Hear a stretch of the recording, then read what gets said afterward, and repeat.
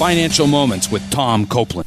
A Christian can have worldly attitudes or godly attitudes towards money and material things. For example, selfishness, covetousness, greed, pride, and lack of contentment are all worldly attitudes, and if any of these dominate your thinking, the consequences will be detrimental.